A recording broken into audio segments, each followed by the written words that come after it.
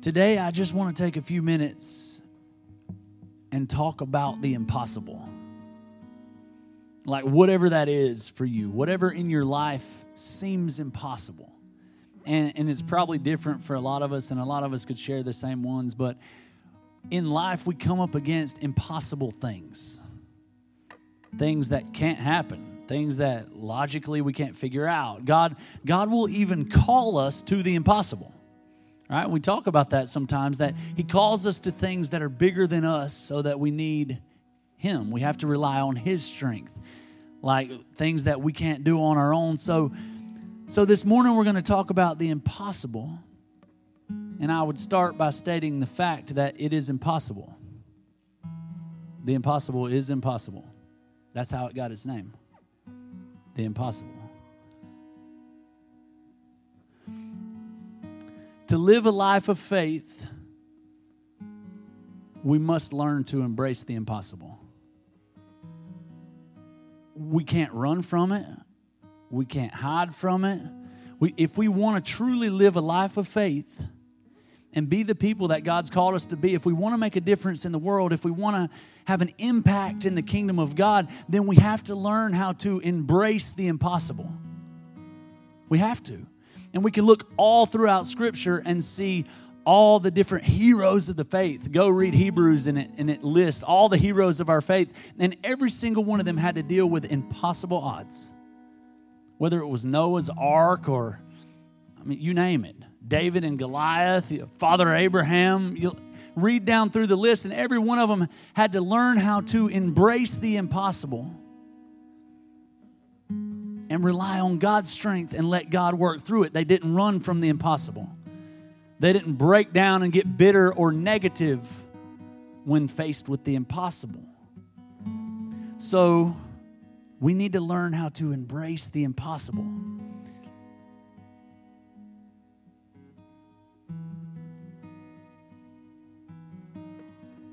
Sometimes that looks a lot like work. Sometimes it looks like risk. Oh, I don't know if I'd embrace it. You're going to start embracing the impossible. That's pretty risky. Right? And sometimes it doesn't seem to be smart.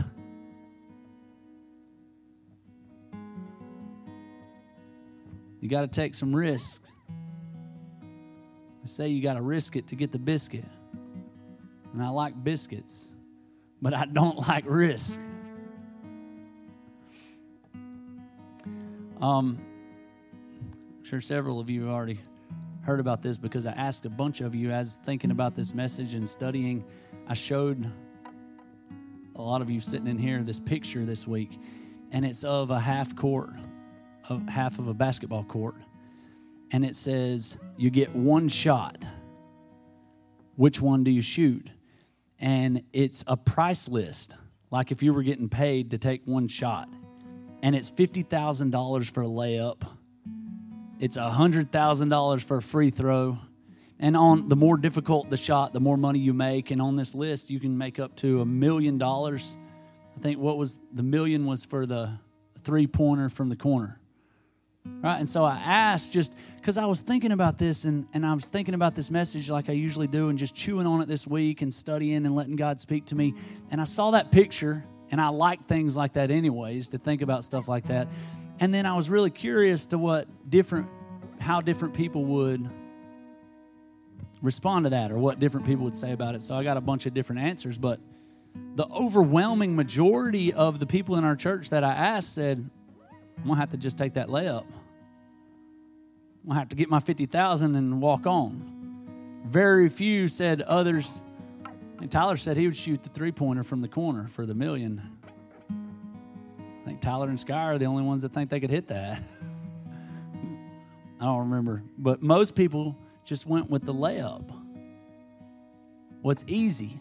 And that really got me thinking about, where is that balance as people of faith, as Jesus followers, as, we believe that the God, the creator of the universe is our Father, that He's on our side, that we just sang it, that He's for us. He's not against us. He has these purposes and calls and plans. He's a big God. So where is that balance in there of using wisdom and knowing my limitations? Layup. Right? Like, I'm a big guy. I've played down low. I can't really shoot three-pointers if we're talking about the basketball shot. The layup is a pretty sure thing for $50,000. But I don't want to look back on my life and realize that I never had enough guts, that I never had enough courage or faith to take the $1 million shot. That I always just went with the layup because it was safe. It was what I know. It was in my comfort zone. It was in my wheelhouse. Right? And that I never took the $1 million shot. But then, jump to the other end of the spectrum. I can look at some people in my life that all they did was took the $1 million shot and they never went back and hit the layup, so they just missed the $1 million shot over and over.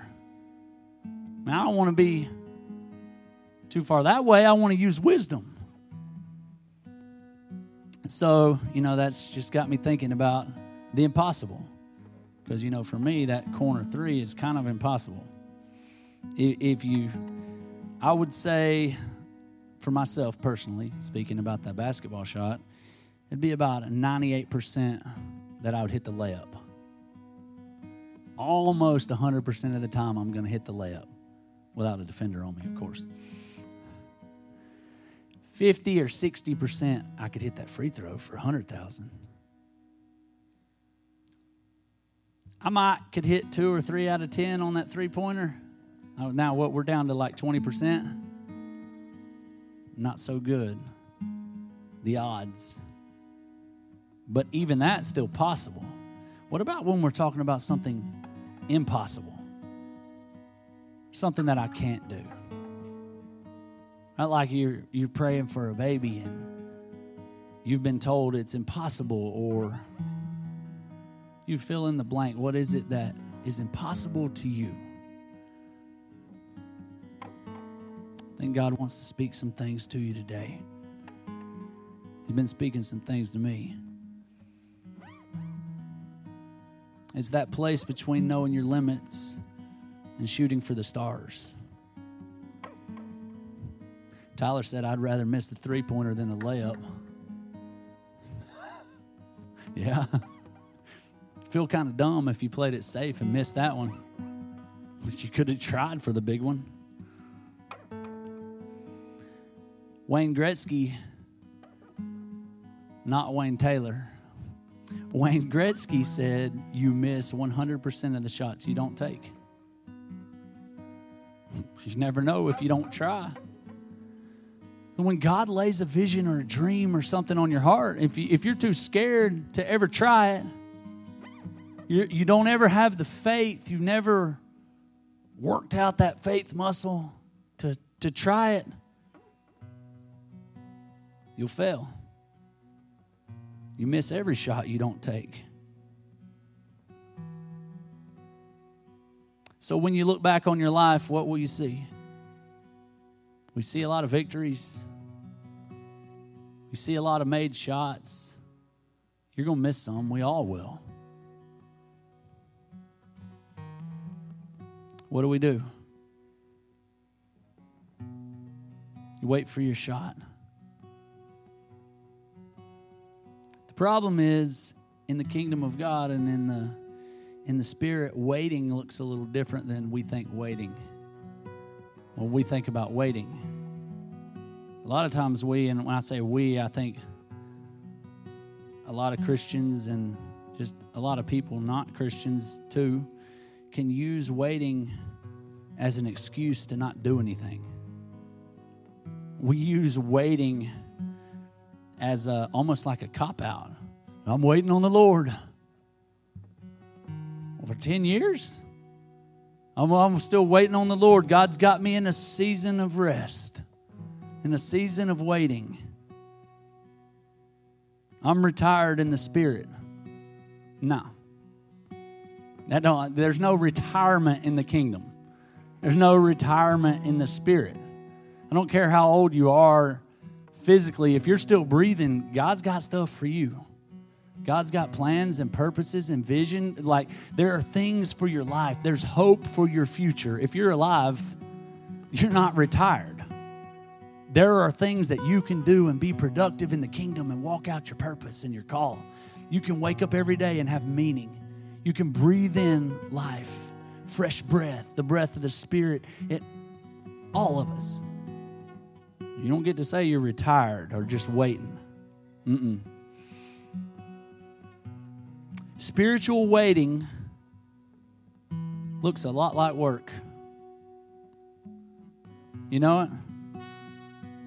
Isaiah 40. I'm just going to read this real quick because we've looked at this. We kind of broke this down not that long ago. So I'm just going to read it to you out of the Message Bible. Isaiah 40 says, God doesn't come and go. God lasts. He's creator of all you can see or imagine. He doesn't get tired out, doesn't pause to catch his breath, and he knows everything inside and out. He energizes those who get tired. He gives fresh strength to the dropouts. For even young people tire and drop out. Young folk in their prime stumble and fall. But those who wait upon God get fresh strength. They spread their wings and they soar like eagles. They run and they don't get tired. They walk and they don't lag behind. Wait, he said those that wait. Those that wait run, and those that wait walk, and those that wait spread their wings and fly like eagles. That's a different wait than I was thinking of. Well, if I tell my kid, if I tell Titus, hey, Titus, wait right there. And he's running and spreading his wings and flying like an eagle and walking and never getting tired. And that's not the wait I was thinking of. All right, that's a different kind of wait. He's running across the ball field, spreading his wings. Like this is obviously I'm thinking of a different wait than Isaiah put down here, than God said through the prophet Isaiah. So that wait that he used there, it was translated wait, they that wait upon the Lord. It's a Hebrew word, and it means to hope in, to be gathered or connected.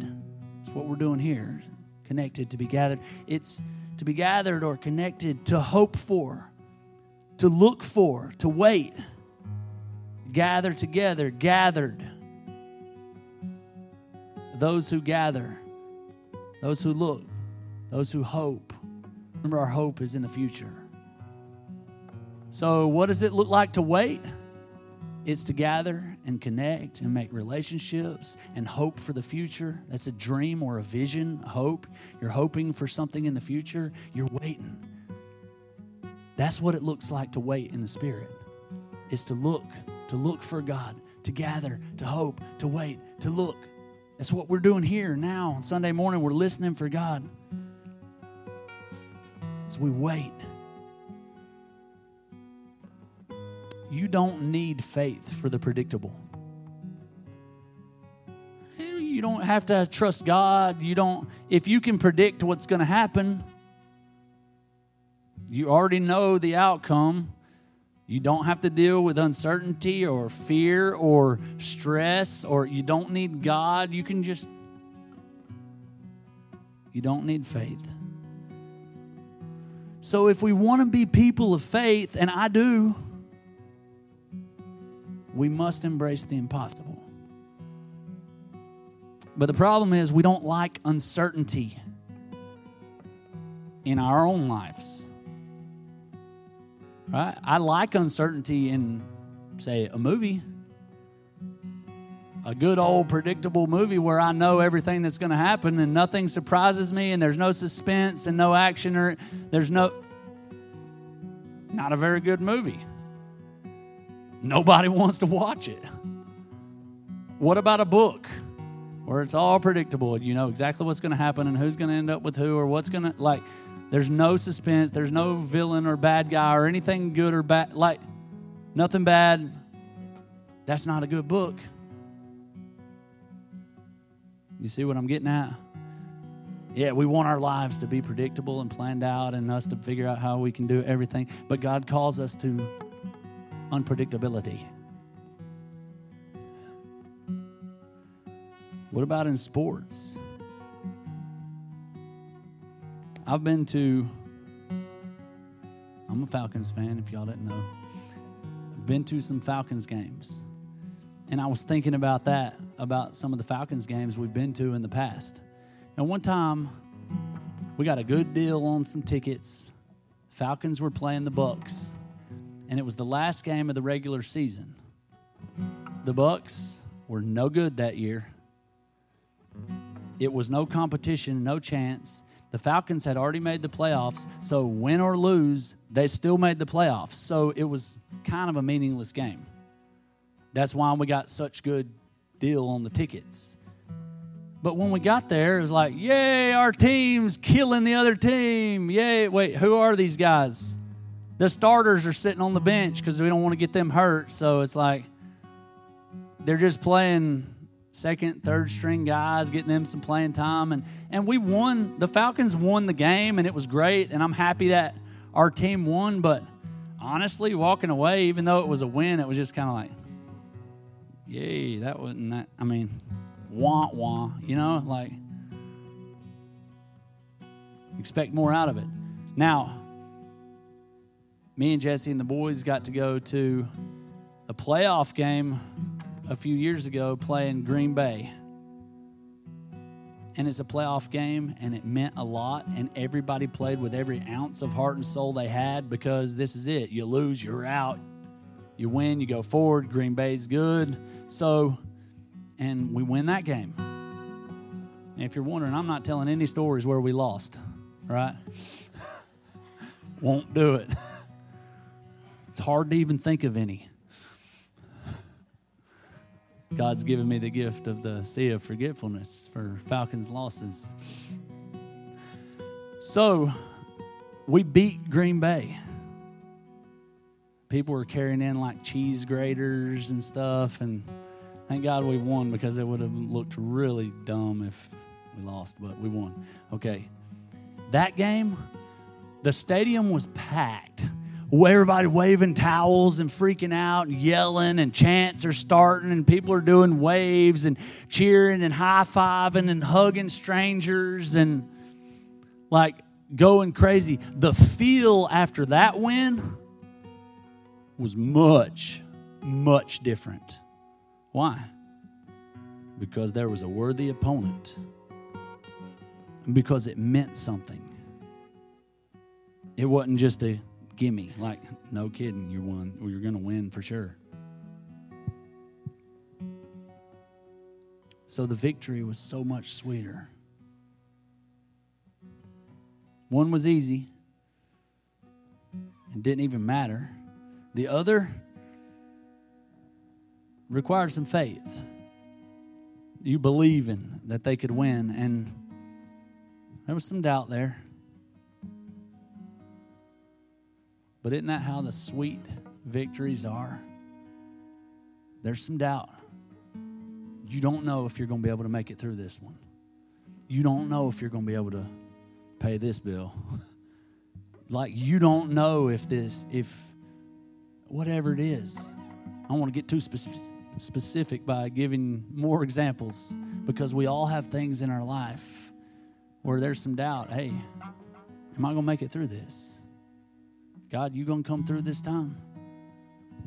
God, did I miss it? God, can you restore my marriage? God, can you heal my mom? God, whatever it is. See, there's faith. But there may be a little doubt there. There's a little uncertainty. Faith and doubt can coexist.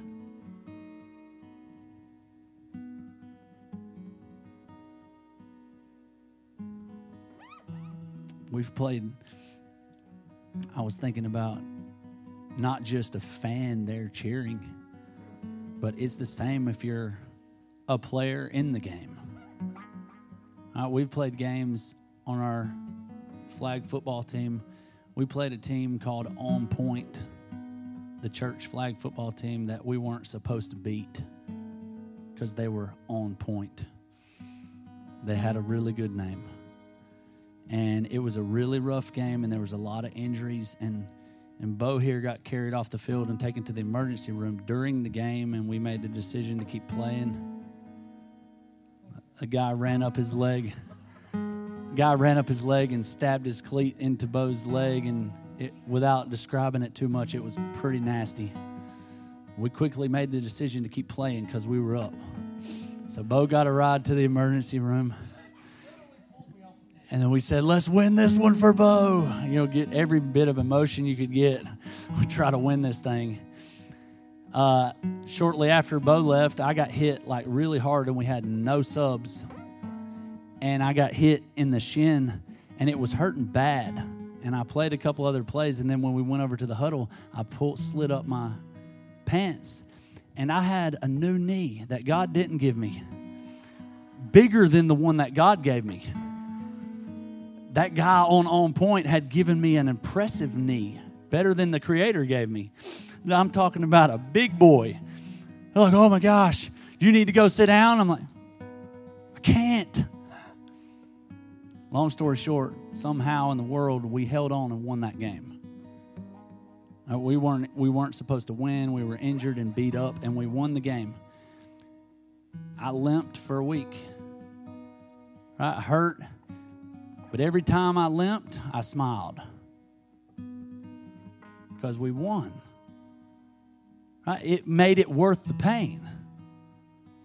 If we lost, I probably would have cried every time I had to pick up a mattress or whatever I was doing that week. Like every time I had to do something, I would have cried. But since we won, and it was such a sweet victory, there was so much that we had to overcome, and we did, and we won. It was worth the pain.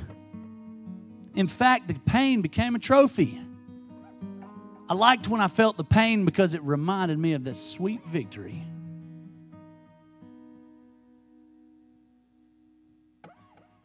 And people are looking at me real weird. It's true for you too. I'm sorry you hadn't had a sweet victory.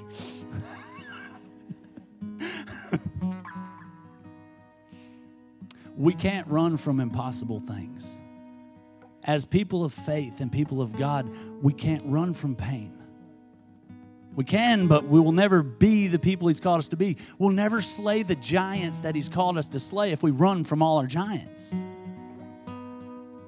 We have to learn how to embrace the impossible and know that we serve the God of the impossible.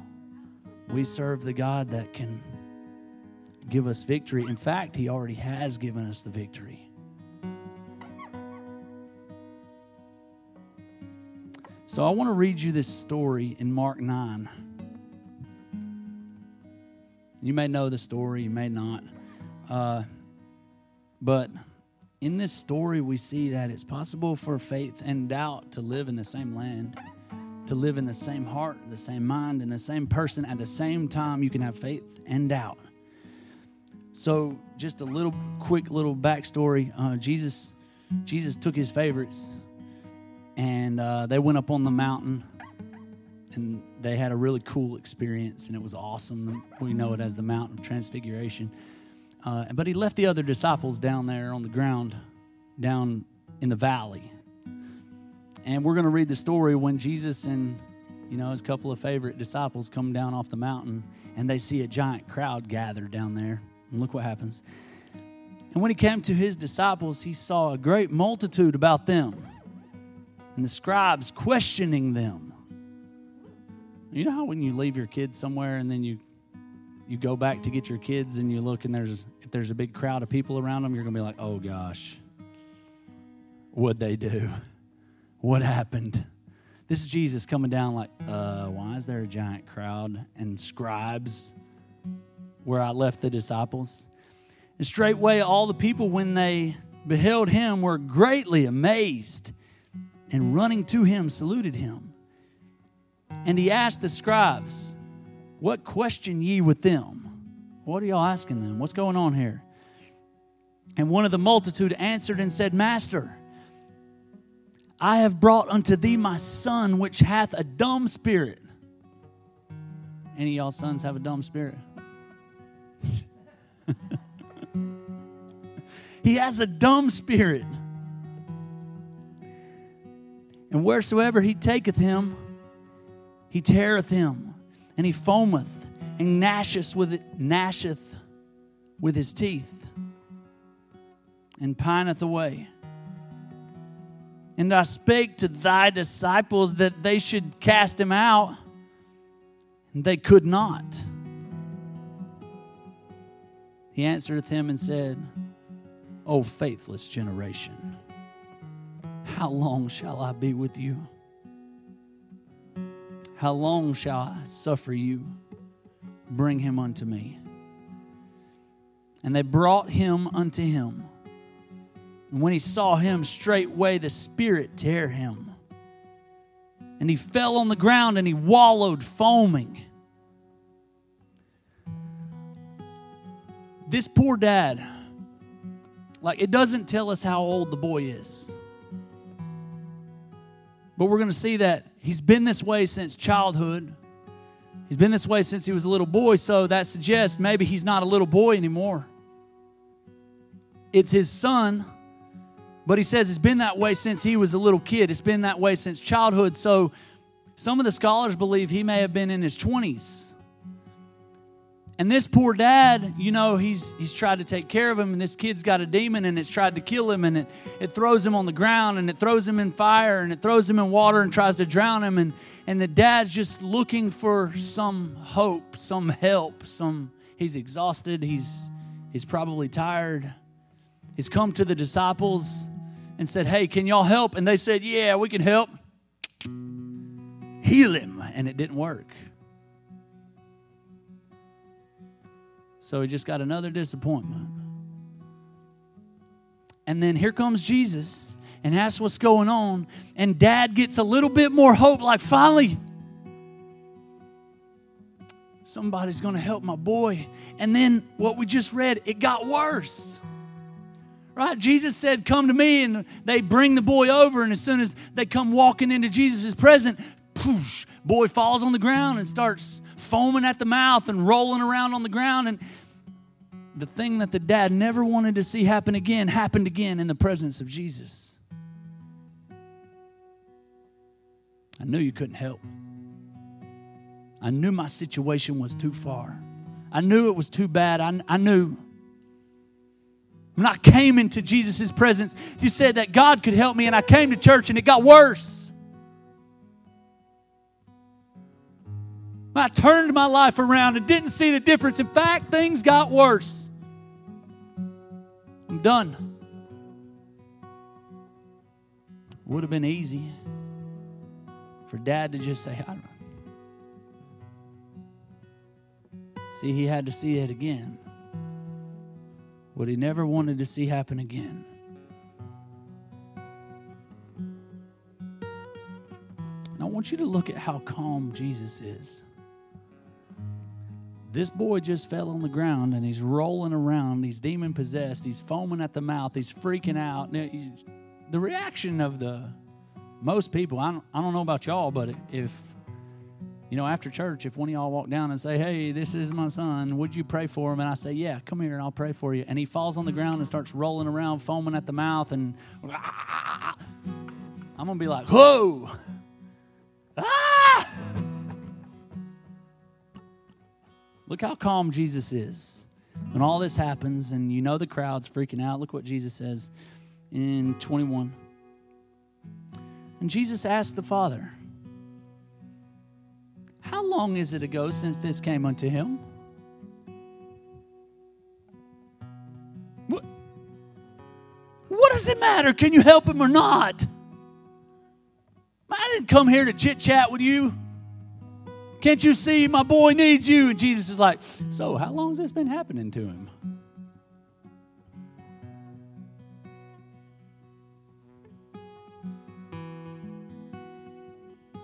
And he said, of a child.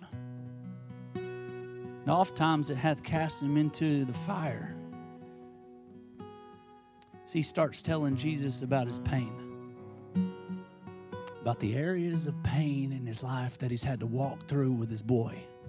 And the boy is so far in it that he can't even articulate. He can't even tell his own pain. He had a dumb spirit. And so the dad starts saying, man, it's been since he was a little kid. And he starts talking about the pain. Oftentimes it hath cast him into a fire and into waters to destroy him. But if thou canst do anything, have compassion on us.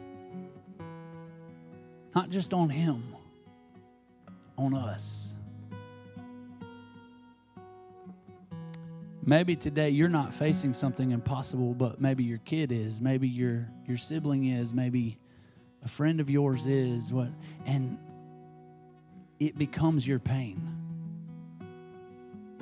Right? He said, if you can have any compassion, have compassion on us.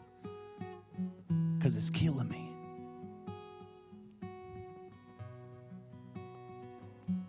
Have compassion on us and help us. And Jesus said unto him, if thou canst believe. Jesus said, can you believe? All things are possible to him that believeth.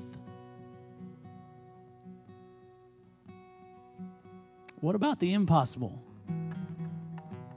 Jesus said all things. All things are possible to him that believeth. And he looked the dad in the eyes and said, can you believe? And straightway the father of the child cried out and he said with tears, Lord, I believe. Help thou my unbelief. See, he was living in the land of belief and unbelief at the same time. He said, Jesus, I believe you, but I don't believe. Jesus, I believe you. Please help the part of me. Please help the part of my mind that's screaming it's not real. I believe you. Help my unbelief. This is the dichotomy. It is an intersection of faith and doubt.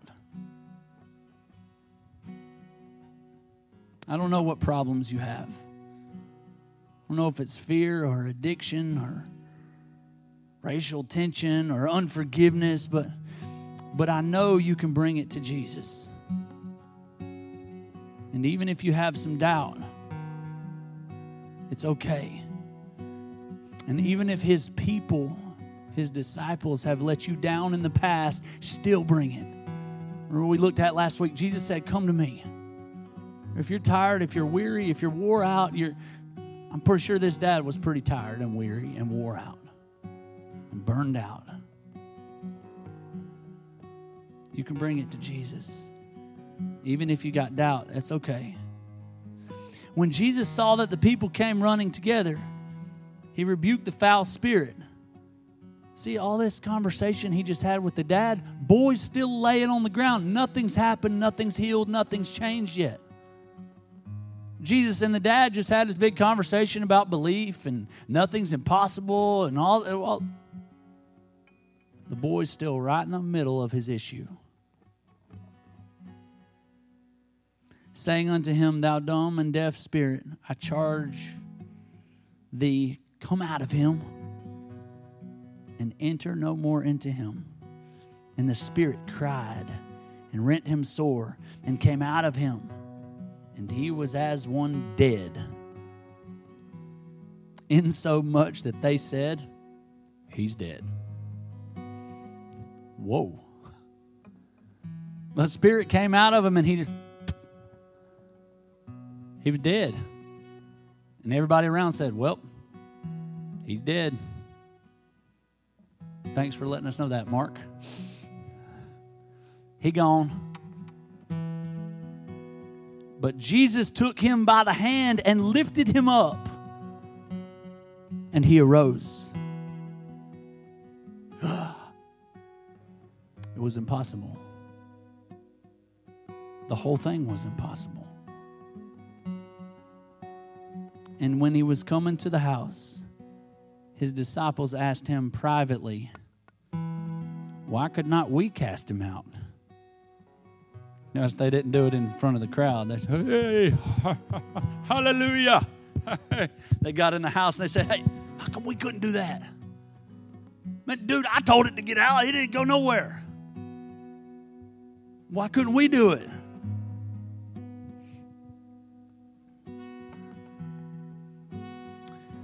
Can I say, when you're praying and asking God for something, when you're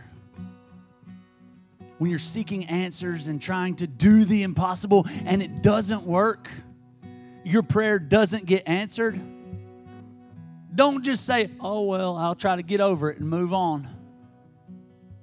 Have a follow-up conversation with Jesus and find out why. You know what the disciples did? They got along with Jesus immediately and said, hey, why didn't that work? That's a healthy thing to do. I've prayed a lot and didn't get the answer I was looking for. Sometimes didn't get it immediately. Sometimes looking back, I realized it wasn't I'm glad I didn't get it, but for whatever reason. But go to Jesus and ask Him. Follow up on it. And He said unto them, this kind can come forth by nothing, but by prayer and fasting. He said, hey, this was a tough one. It can only come forth by prayer and fasting, by putting in the work, by building your faith, by believing. Look at this story was told in Matthew, and we won't read the whole story there because we just read it. But Matthew 17:23, Matthew recorded a different thing that Jesus said to them when they asked, like, hey, why couldn't we do it?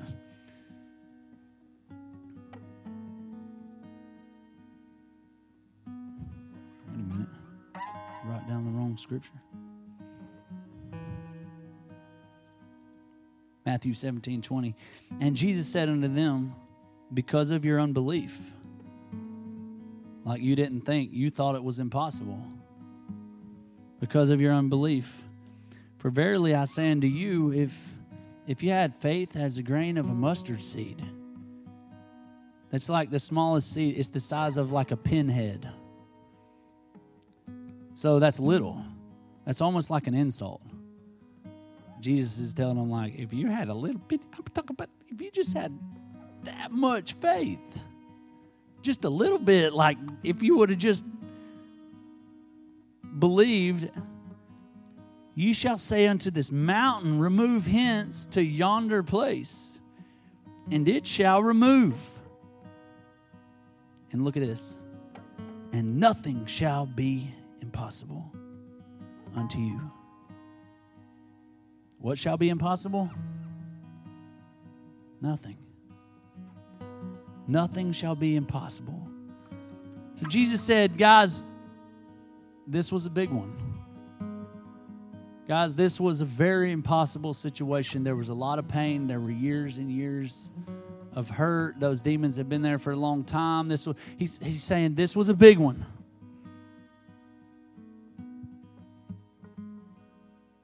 And if you had the faith, how? Like he said in Mark, prayer and fasting, building it, strength, the practice, the time in His presence.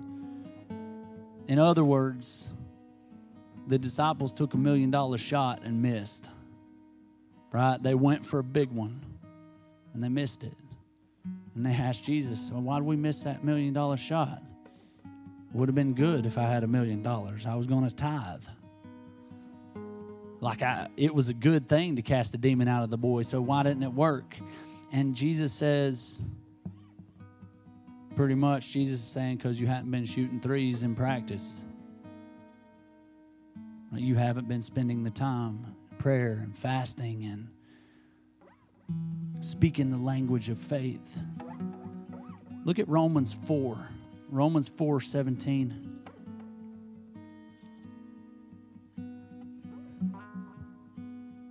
As it is written, I have made thee a father of many nations. We're talking about Father Abraham, the father of our faith. Before him whom he believed, even God, who quickeneth the dead, and calleth those things which be not as though they were. Notice, calleth those things which are not as though they were. It doesn't say He calls the things that are as though they were not. See, I've seen people do that. All right, if I break my arm, it is broke. And it's kind of dumb of me to sit here and say, it's not broke, it's not broke, it's not broke. In the name of Jesus, it's not broke because it's still broke. I need to go to the hospital. And some people get that backwards. So they're calling things that are as though they were not, and that's not what it says. It says, calleth those things which be not as though they were. It's that creative breath. It's speaking into existence. It's aligning your language with God's language. It's saying what God says about yourself, about other people, about who God is. Who against hope believed in hope. Against hope, he believed in hope. I got no hope, Pastor. My situation's impossible. I got no hope that it could turn around.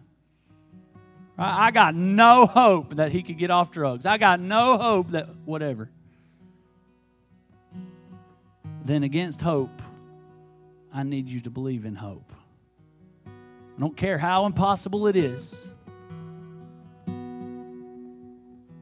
Abraham, who against hope believed in hope, that he might become the father of many nations, according to that which was spoken.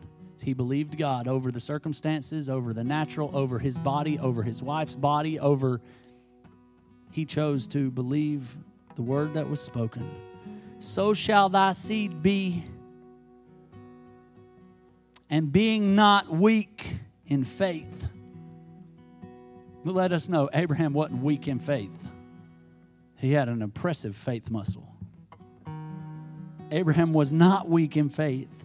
He considered not his own body, which was now dead. Well, dang. Pretty bad. Now dead, when he was about 100 years old, neither yet the deadness of Sarah's womb. Like God said, you're going to have a kid. He's 100 years old. The writer of Romans lets us know that his body was dead in the childbirthing, conceiving department. And not even to mention Sarah was also dead in her womb, and it's over, it's gone, it's impossible. He staggered not at the promises of God through unbelief, but was strong in faith, giving glory to God. He said, okay, God, we'll see how it's going to happen. He had faith. And here's what Abraham did. He spoke it. He believed it. Now, a lot of times we'll speak it and we'll believe it.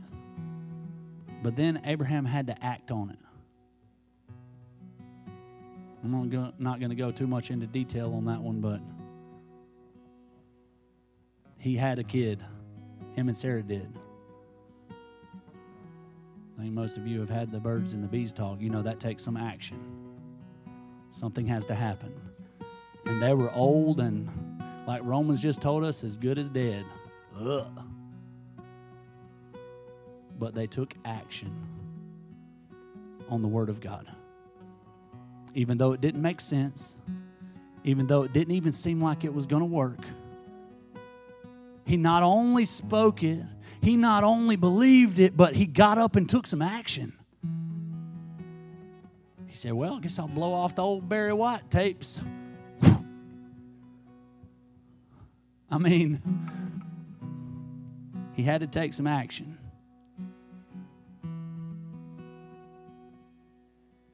Abraham, the father of our faith, he learned to put God before the impossible. Now, I'm not saying you won't see the impossible. Remember the dad we just read about, he still had some unbelief, right? He still had doubt. But notice what he said to Jesus was, I believe. His belief was first. His belief in God was first, and the doubt had to take a back seat. The impossible has to take a back seat to God because God is greater than the impossible. You're not greater, your strength's not greater, but God is. And so by putting the impossible in the back seat and putting God first, that's what Abraham did. He believed, even though we know there was some doubt. Right? Sarah laughed when she heard it.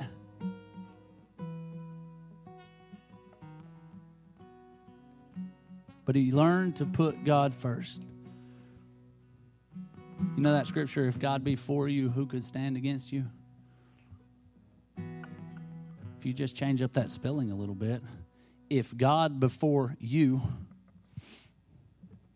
if you'd put God before you, then there's no impossibility that could stop you, that can stand in your way. John 15:5. I'm going to wrap it up. John 15:5 is when Jesus was teaching on, I am the vine and you are the branches. And if you abide in me and I in you, then you'll bear much fruit. And he's telling that. I'll just read you the one verse. Jesus says, I am the vine, you are the branches. He that abideth, I almost quoted the one I was going to read. Abideth in me and I in him, the same bringeth forth much fruit. I'm pretty sure I did. For without me, you can do nothing.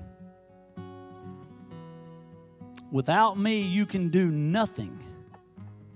See, we've been looking at with God, all things are possible. We see it all throughout Scripture. With God, all things are possible.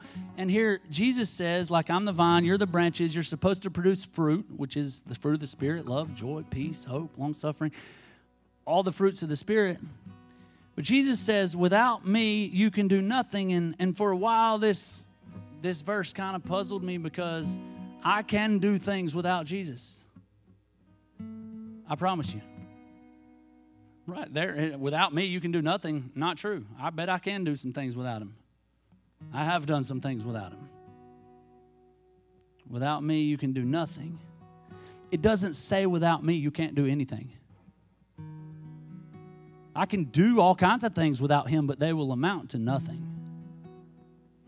It's just a big bunch of nothing. Like it's not pushing me towards my purpose. It's not growing me. It's not helping people. It's not strengthening my relationship with him. So anything I do outside of being connected to him, being connected to the vine, is nothing. Look at what the angel was talking to Mary in Luke. See here, Luke 1. When he came to talk to Mary about pretty important call that he had on her life, which was impossible, that God in man form was going to be placed inside of her, and she was a virgin. Pretty impossible. Angel's talking to Mary about it. In verse 34, then said Mary unto the angel, how shall this be, seeing I know not a man? I've never slept with a man. How can this be? And the angel answered and said unto her, the Holy Ghost shall come upon thee, and the power of the highest shall overshadow thee. Therefore also that holy thing which shall be born of thee shall be called the Son of God. And behold, thy cousin Elizabeth, she hath also conceived a son in her old age. And this is the 6th month with her, who was called barren. The angels say, Mary, I need you to believe. Mary, I need you to trust. Mary, you're going to have some faith. And then I love the fact that he throws in there something impossible that God's doing in somebody else's life. Right?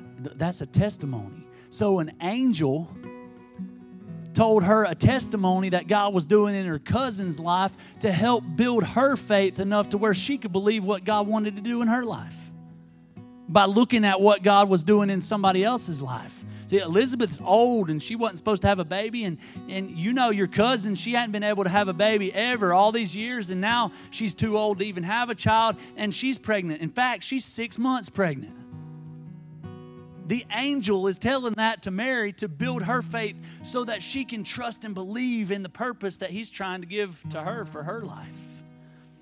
So the angel's like, yeah, the one that was called barren. Verse 37. For with God, nothing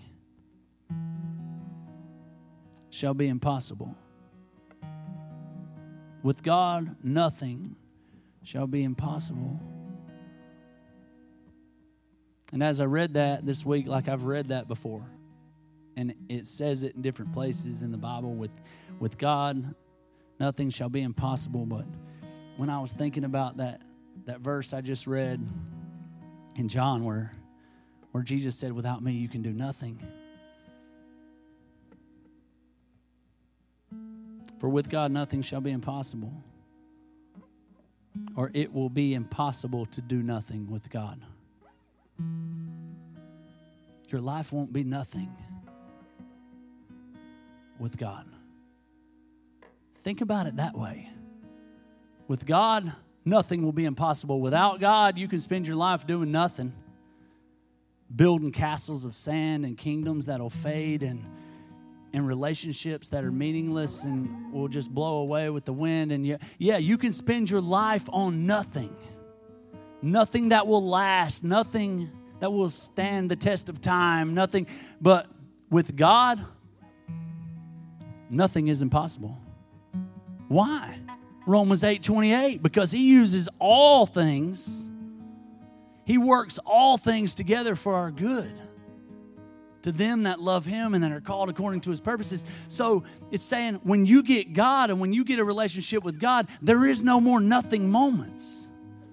Because every moment is being used. Even the ordinary moments, what you do in the ordinary moments are setting you up for the defining moments. Now there are no more nothing moments. It's training. They're not all $1 million shots, but it's practice shots. Because God uses all things in our lives to get us ready, to prepare us for the purpose and the call that he has on our life. There are no more nothing moments. See, for with God, nothing is now impossible for you. Your life matters. Now that you know how much God loves you and that he calls you his sons and daughters, nothing's not an option. For now you have a purpose and a meaning and your life matters. And the impact that you make matters. And everything that you do is setting you up. There are no more nothing moments. Every day is just setting you up for one day. Every day, steps of obedience are setting you up for the impossible. To embrace the impossible and believe what God said. What you do in a defining moment is determined by what you did in the nothing moments. You don't just wait until it all hits and then do it.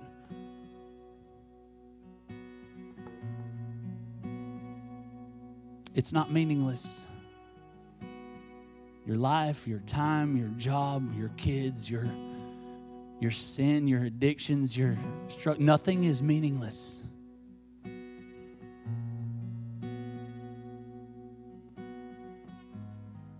You got to preach it to yourself every day until you believe the truth about who you are. It's call and response. If I throw something at you, I don't have anything good I can throw in here. If I throw something at you, you'll react. It's built into you. When you see something flying at you, you react in some way.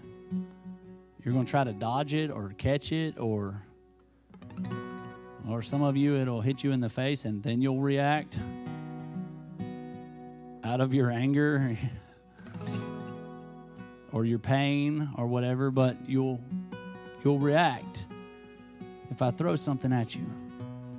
And you can train yourself to respond. That's what athletes do. The first time you chunk a football at somebody, they probably can't catch it that well. But the more you practice and develop that skill, your hand-eye coordination, and you learn how to do it, you get better at it. And then, more than a reaction, it becomes a response. And somebody that's good, a good receiver like Julio Jones, it's not just a reaction. Oh, there's a ball flying at me. No. It's a calculated response to the pass that Matt Ryan throws because he's practiced. Life's going to throw a lot of things at you. Life's going to hit you with some impossible things, and not just life, God's going to throw some impossible things at you. Don't let them hit you in the face, knock you in the ditch somewhere, black your eyes. Every time an impossible thing gets thrown at you, don't sink into an addiction or a depression because you haven't built your faith enough to respond.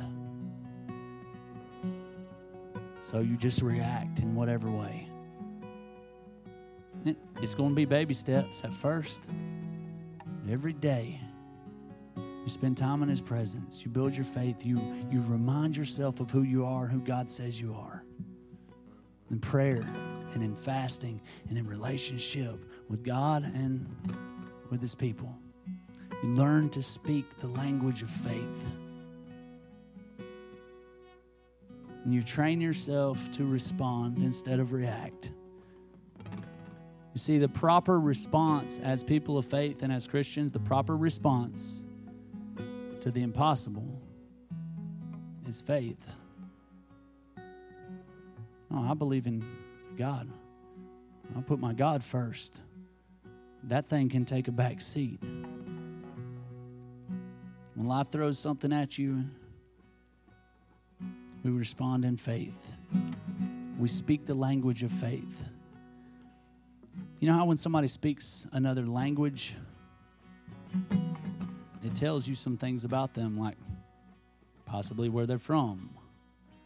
Even when somebody has an accent, you can tell he ain't from around here. Right? The first time I met my brother-in-law, RJ, over here, I was introduced to him by my ex-brother-in-law, Ronnie Huff, in the Bremen Walmart. Ronnie walks up and says, "Hey." I said, "Hey." He said, "Want to introduce you to this dude right here." And I remember thinking, who is this guy? Pretty tall, skinny-looking dude. Had some wild, crazy-looking hair. And he walks up and shakes my hand and talks to me. And I could tell right off the bat when he started talking, like, he's not from around here. Must be a northerner. Right? And as you get to know RJ more, you realize, oh, that's why he talks the way he talks, is because of where he's from. Little did I know, God was bringing RJ into my life to do some awesome things. But right off the bat, I could tell from his accent that he was from somewhere else. Now, Jessie, she's from California. When I first met Jessie, you could tell she was from somewhere else, and she made fun of some of the words that I used and tried to speak to me about spelling. You don't just say pen for everything. Pen, pen, pen. She said, it's a pen.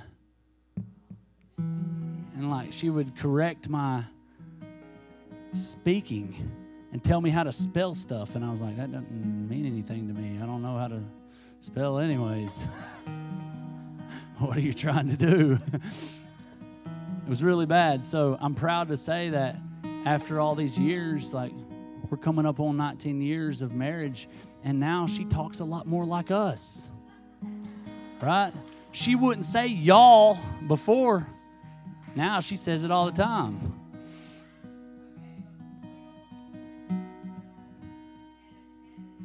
Hey, I'm talking.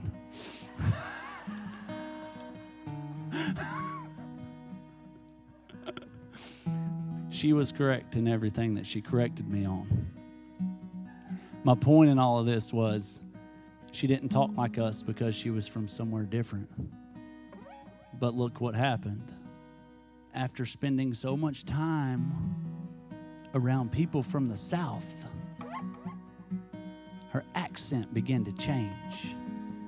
And now it would be very hard to tell that she's not from around here. Well, how do I get to speak the language of faith? I don't know how to speak the language of faith. I wasn't taught that. I was raised in a house where they were led by fear. I was raised in a house where they didn't teach that God was first and the other stuff takes a back seat. So how do I learn to speak the language of faith? Or am I just doomed to follow my fear and doubt and have impossible things in my life because I can't speak the language of faith, like Father Abraham and all these heroes of the faith, and like the same way you learn to speak English. You know how I learned how to speak English? My mom and dad they bought Rosetta Stone DVDs and played them to me when I was a baby in my crib on English until I learned how to speak the English language. And as you can tell, I'm not very good at it. God's telling me it's time to quit. I'm slurring my words here. No, that's not how I learned how to speak English. I was just around people that spoke English. And they kept speaking it to me over and over and saying things to me. And I could tell those people loved me because they took care of me and they helped me. When I was hungry, they gave me food. Even though I cried and just made messes for them, they still kept taking care of me. So I knew that they loved me, and I wanted to speak the language that they spoke. I wanted to speak the language of my mom and my dad and I didn't have any siblings then. Of the people around me because I knew that they loved me. So that's how it's supposed to work in the kingdom. Or when somebody comes in, they don't know how to speak the language of faith. Maybe they don't know what God said about them. Maybe they don't know there's this awesome calling on their life. Maybe they don't know that there is nothing impossible to God. So what happens? They need to know that they're loved and that they're accepted and that they have a place and that their needs are met by us, the body. And then they learn how to speak the language of faith. And after a while, from being around it, you learn how to speak it. And messages like this kick us in the pants and make us realize, hey, we're saying y'all, and that's not really proper. And you keep saying pen, and I don't know which kind of pen you're talking about. Is it an ink pen or a sewing pen And so we can work on it. Messages like this remind us areas that we're not speaking in faith, that we're not trusting God.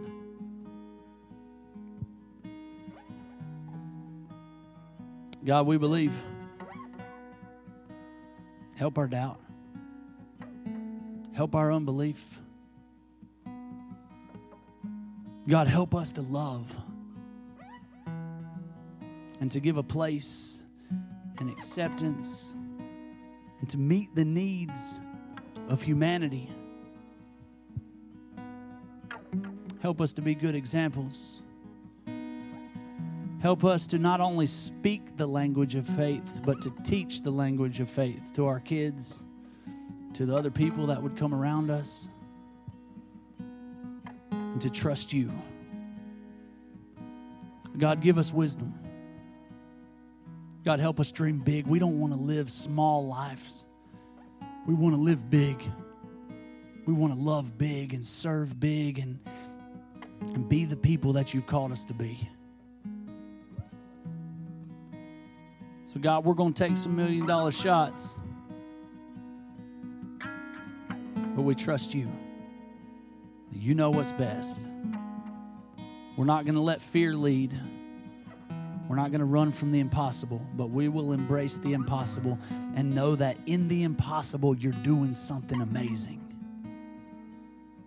God, help us to respond and not react. when life throws stuff at us. We love you. Thanks for loving us. Thanks for all that you're doing. Continue to speak to our hearts and our minds as we chew on this word. In Jesus' name, amen.